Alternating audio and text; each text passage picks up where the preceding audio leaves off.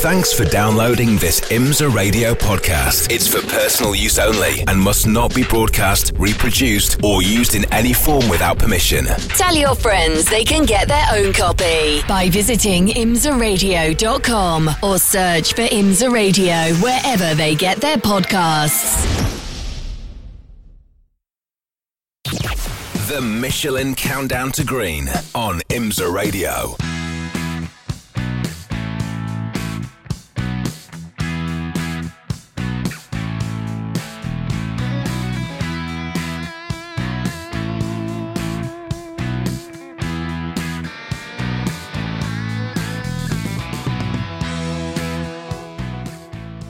Hello everybody and welcome along to the big race on Sunday. Hello, if you are just joining us, this is IMSA Radio. We're at VIR, Virginia International Raceway. What a green and pleasant land it is. It is the Michelin GT Festival, one of two races where the IMSA WeatherTech Sports Car Championship doesn't have any prototypes racing in it. In fact, the only prototypes that we've seen at all this weekend were in the IMSA Prototype Challenge a little earlier on today. So it has been a celebration of grand touring sports cars, and it's been superb so far. I hope you were able to catch the Lamborghini races and the Idemitsu Mazda MX-5 Challenge. Two cracking races there. If you weren't, head to the archive on imsaradio.com for the audio archive, and all the videos will be up on IMSA's official YouTube page within a day or so. John Hindhaugh and Jeremy Shaw in the Haggerty Global Broadcast Centre. We'll speak to Jeremy in the moment. Coming up in the next half an hour or so, we'll have the full grid, all 18 cars, find out where your favourites are, and we'll have our Porsche keys to the race, as well as taking you through what's happened so far this weekend. But let's get down to the grid and pick up a little bit of atmosphere, actually to the pit lane, which is open to the public now as well.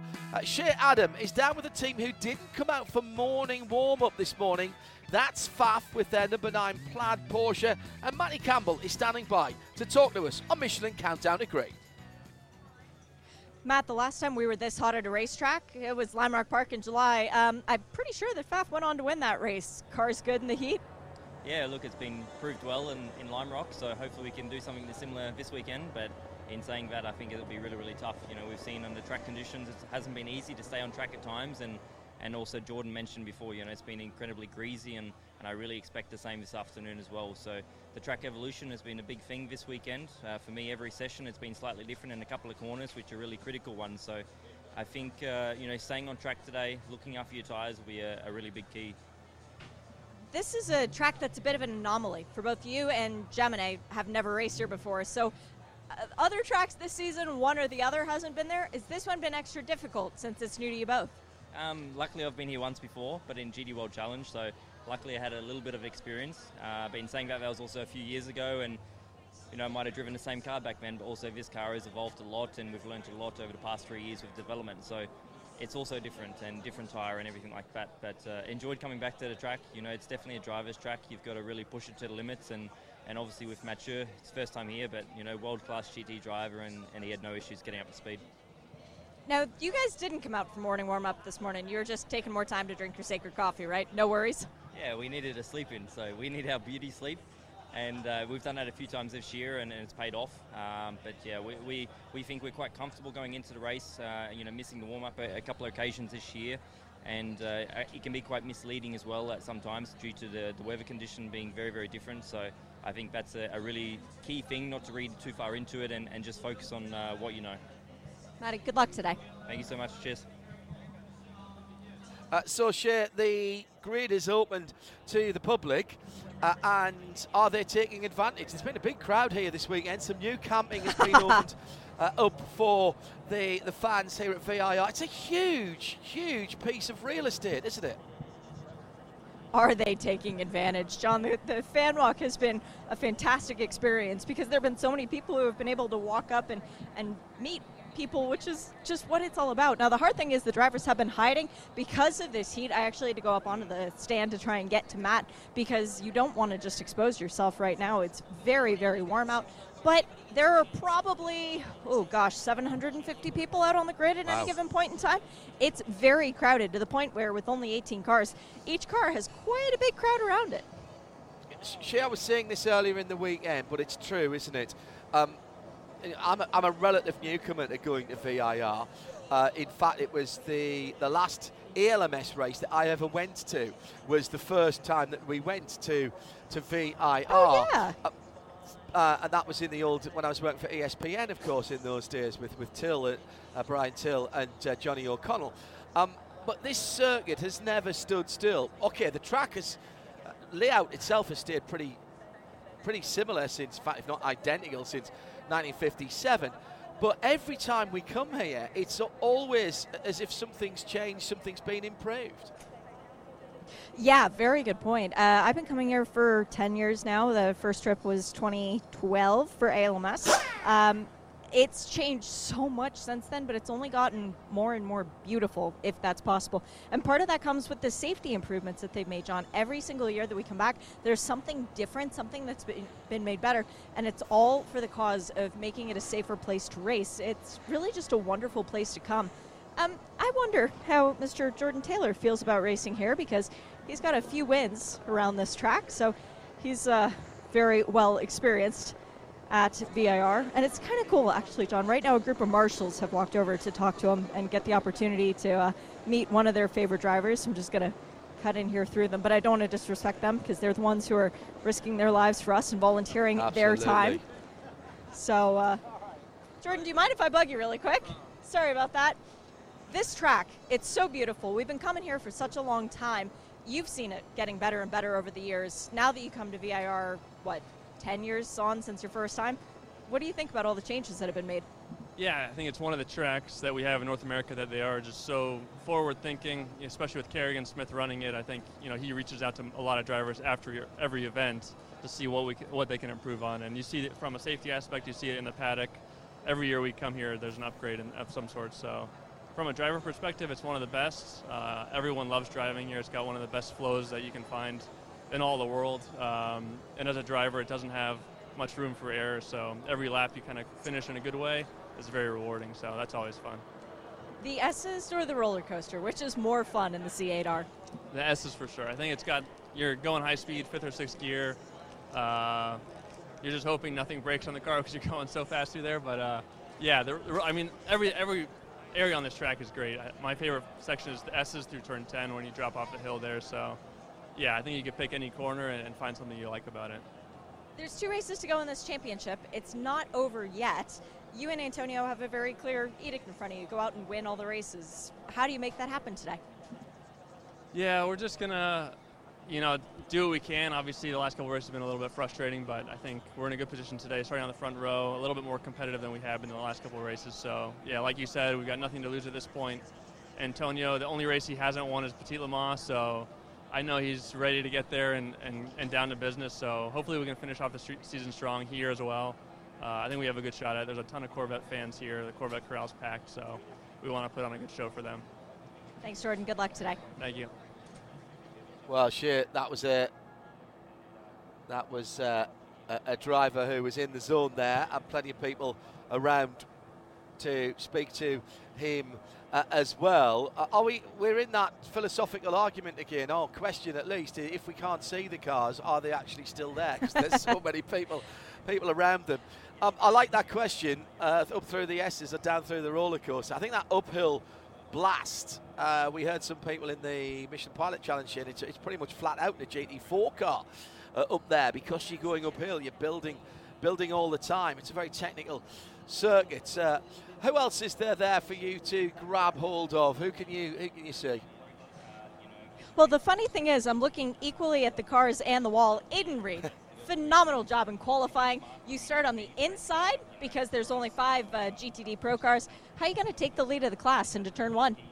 I'm probably going to stay where I am. The inside's probably where I want to be. So, look, obviously Russell's in front, but being on the inside presents a good opportunity to take that inside and follow the GTD Pro field on the way into 1. So I'll be looking to slot in between and then try and control the pace of the GTD field. That's really the number one aim, and track position is king, and with track position comes a bit of freedom to kind of set the tone with the strategy. So that's what we're going to try and do.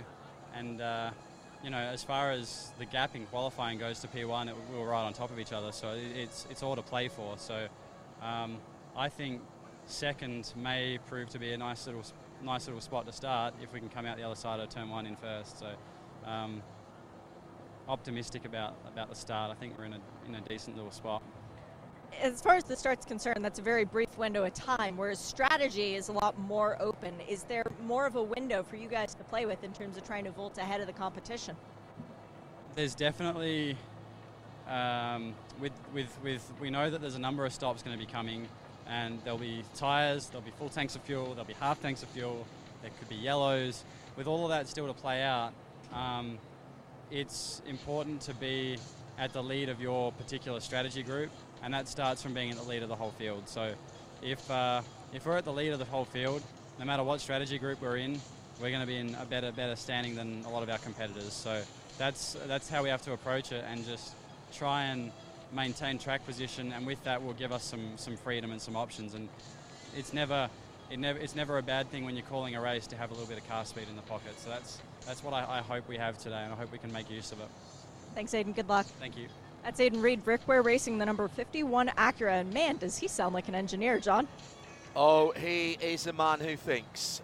Does some engineering duties for Rick Ware in other series as well. Shay, I'm going to let you have a wander and see what is going on. Let's bring in Jeremy Short at the Haggerty Global Broadcast Centre.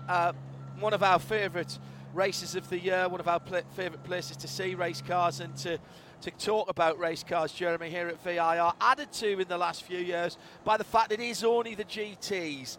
So the guys at the front of the field don't have to worry about the prototypes coming through every 6 or 7 laps. And I think that kind of adds something to what we see. We can concentrate on those battles, but also I think there's a little more sense of freedom with these guys at the sharp end of the field.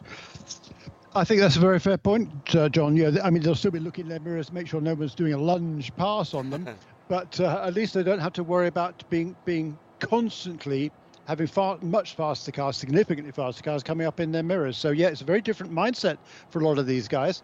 We talk about endurance racing and multi-class racing. Well, yeah, we have multi-classes here, but it's only GTD Pro and GTD, and so far as car specifications are concerned, no difference at all. So I think that's great. I think it's one of the 2 times we do this each year, and this is a wonderful place to come. I think with the prototypes around here, or more particularly the speed differential around here between the prototypes and GT cars, that really does lend itself to a high propensity for incidents, which we don't need.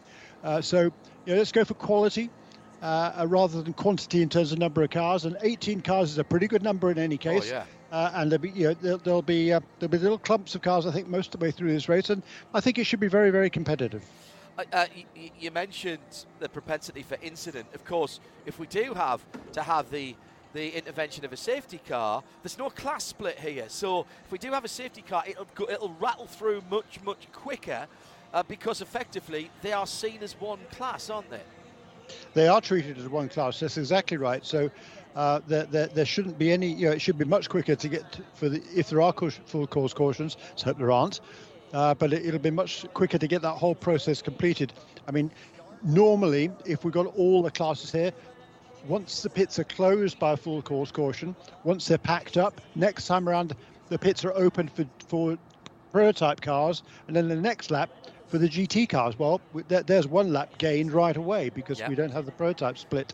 So I think it's and that's one of the reasons I like it. It's a little bit different. And certainly the drivers enjoy going head-to-head without their battles being upset, perhaps, by the prototypes. Yes, good point. And a much shorter lap here than we had last time out, where 4 miles was 5.5 minutes, nearly 6 minutes to get a safety car lap. It'll be half of that here this weekend. Let's have a look at our Porsche keys to the race, Jeremy. Actually, before we do that, Shay's managed to wrangle another guest on Michelin. Counts down to green, and it's welcome back, Shay, to the championship for Hardpoint Racing, Rob Ferriol and Catherine Legg. See, I knew you were going into the Porsche keys to the race, which is why I found a Porsche driver in Catherine Legg back behind the wheel of the Porsche GT3R at VIR. Seems a bit of a match made in heaven. I mean, out of 11 previous starts for Porsche with the GT3 spec car, 7 top 5 finishes. That bodes really well. It means that the platform works here. How does it work from behind the wheel, though? Yeah, I think good. We rolled out and the car feels decent. It feels better than it has in a while, actually. So I think we're in good shape. We managed to dial it out a little bit, but fortunately we have awesome engineers that helped us get it back to somewhere we feel pretty confident about. Although I haven't driven it in these kind of conditions with the heat, so we shall see shortly, actually. Well, good news for you, because when it was this hot, Lime Rock hot, we had a Porsche that wound up on the top step of the podium overall, and that was FAF. Now, FAF are a bit of an anomaly in and of themselves, but as far as Hardpoint is concerned, there's got to be so much positive energy about rolling out home race and coming back here to VIR. There is, and there's so many friends and family and supporters here that it's really nice and very motivating, and it's been busy because, like I said, we've got friends, family, and supporters and sponsors and everybody here. So we've had parties at the race shop, and it's been very busy. But it's also very fun, and it's good to be back. We had a trailer fire, unfortunately, coming out of Watkins, so we missed a couple of races that we really wanted to do. And it's just nice to be back. It's good to be back behind the wheel. Is it true that the fire wasn't the problem in as much of itself as the suppressant was? Talk a little bit about the recovery that needed to be done to the car by your crew to get it out on the grid today. Yeah, you're absolutely right. So it was a wheel bearing that went, and there was only a little bit of fire, and the fire department did a great job. They put it out straight away. But they put so much of their foam stuff in, it went over everything, and it destroyed literally anything that was plastic or carbon or anything. It warped, and it was weird. It looked like you'd left the car out in a field for like 7 years or something. It completely disintegrated. So the crew did an awesome job of getting it, stripped down, getting basically through the insurance process, taking what you could take off of it, and, putting together a brand new car, basically. It was actually the car that I crashed. Sorry, Rob. At Sebring, so it's a different chassis, and this one hopefully has good juju, so we're hoping for a good race. So this is a signal to return to the championship. We got you guys back for Petite as well? Absolutely, yeah, we'll be there with force, and we're going to do some testing before Petite too, so that's even better. That best news you could have had all day. Kat, good luck to you and Rob in the 99 Hardpoint Porsche. Thanks very much. We'll talk to some more drivers down on the grid with Shea Adam in this Michelin Countdown to Green in a moment. Jeremy Shaw is with me, John Hindhaugh in the Haggerty Global Broadcast Centre. Let's launch into our Porsche keys to the race. Already heard Aidan Reid and a couple of the other drivers talking about track position, Jeremy. It is a big, wide open track, but there are bits of it where these cars, which are aerodynamically dependent, are a bit follow my leader. So good qualifying is half the job, but then you've got to stay at the front of the field with your strategy. That's exactly right, and certainly Aidan Reid has really good speed in that number 51 Rick Ware Racing Acura. He has actually set the fastest time of the week in GTD. He set that in the practice session. Wasn't able to go any faster in qualifying, as we heard him say there. They dialed themselves out a little bit for qualifying. Plus, it was a good bit warmer in qualifying, so not that many cars actually went faster in that qualifying session than they did in the earlier practice. But you look, it's a long race, 2 hours and 40 minutes, a regular length for one of these races, and there is a lot of strategy that will be played out on the pit wall in communication with the drivers throughout this race. Let's talk about that, Jeremy. 2 hours and 40 minutes. They're all GT3 cars. There's no difference in the balance of performance or the potential performance of, let's say, a BMW in Pro and a BMW in AM, a Porsche in Pro, a Porsche in AM. So fuel consumption and that is and such like is going to be very much down to the pace and what the drivers and the teams are looking to do and hit those fuel numbers. How many pit stops are we looking for today? 2, I would think. The cars can do a little bit less than or round about an hour, and it's a 2 hour 40 minute race, so that leaves a reasonably wide window there to make those 2 stops. But the other key factor here is the minimum drive time that has to be met by all of the contenders in this race. So 45 minutes is the minimum time for each of the drivers in both classes, actually, in GTD and in GTD Pro. So that has to be factored in, and we have seen people get that very wrong in the championship so far. We've mentioned the fact that there's no class split, so if you drop off the lead lap and you're not going to get a wave by, there's no lucky dogs or anything like that to go through, and if the GTD are ahead, then it will be the GTDs that come back to the green flag first. There's not going to be any reordering of the cars behind the safety car, so don't think there's going to be any gimmies there. This is the penultimate round of the championship, Jeremy. There are, out of the 13 cars in GTD and the 5 cars in GTD Pro, there are some who aren't right in the thick of the championship fight. They're looking for good results. Does that change the dynamic on the track between cars that are in with a chance of the championship going to Motul Petilamon in a month's time and those perhaps who don't? Dare you take a few more liberties if you're not in the championship, and particularly if you're passing someone who is? Possibly, certainly, and I think one would hope that those drivers would respect the drivers that are going for the championship. But the championship is really tight right now.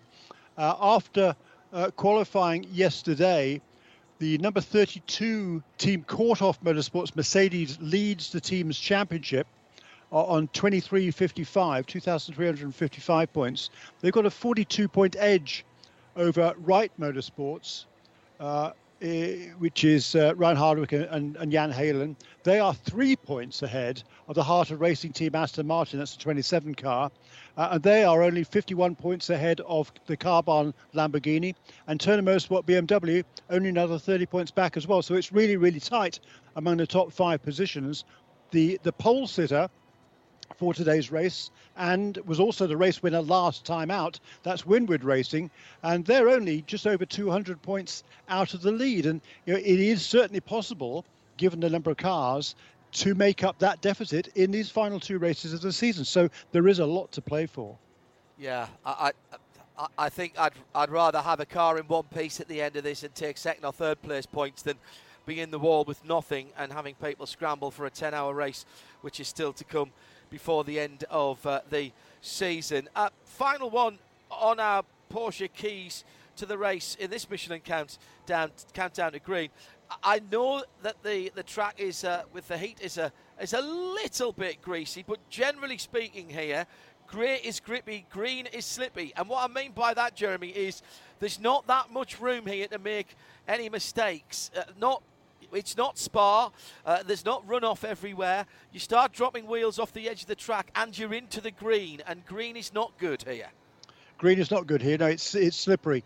You're right. We've seen a lot of incidents during this week where cars have slid off the road. There's a lot of corners here that are tight, either tightening radius or they're long corners that even they're opening out on radius, some of them, but you're trying to carry as much speed through there. The final corner, for example, turn 17, Hogpen, it's quite a long corner, and it's longer than it looks, if you like. If you stray a little bit wide on the exit of that curve, the road's still curving a little bit more to the right, and then you just way off in the grass.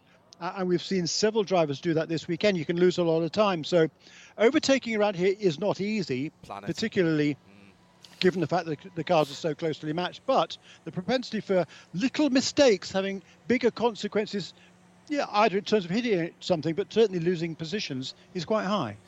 Thank you, Jeremy. We'll revisit the Porsche keys to the race. Shea Adam has Jules Gunon down on the pit lane. Jules, this is your first time to VIR racing in the IMSA WeatherTech Sports Car Championship. What do you think of this track? Yeah, it's an amazing track. I got let's say the second outing, I dropped a wheel after turn 10 into the runoff area, and I cut my breath. I couldn't breathe anymore, and I was really scared. I thought I broke my back, so I went to the hospital to get X-ray done and stuff, but everything was okay. I'm still very, very sore, but that was a welcome from VIR. So I love this because in Europe you have a tendency to overpush all the time, always drop a wheel, but here you know that you cannot drop a wheel. So it's very, very hot today. It will be a tough race, so let's see what we can do. Yeah, Jules, hopefully it doesn't hurt too much and the stint goes well for you. Good luck to you and Cooper. Thank you.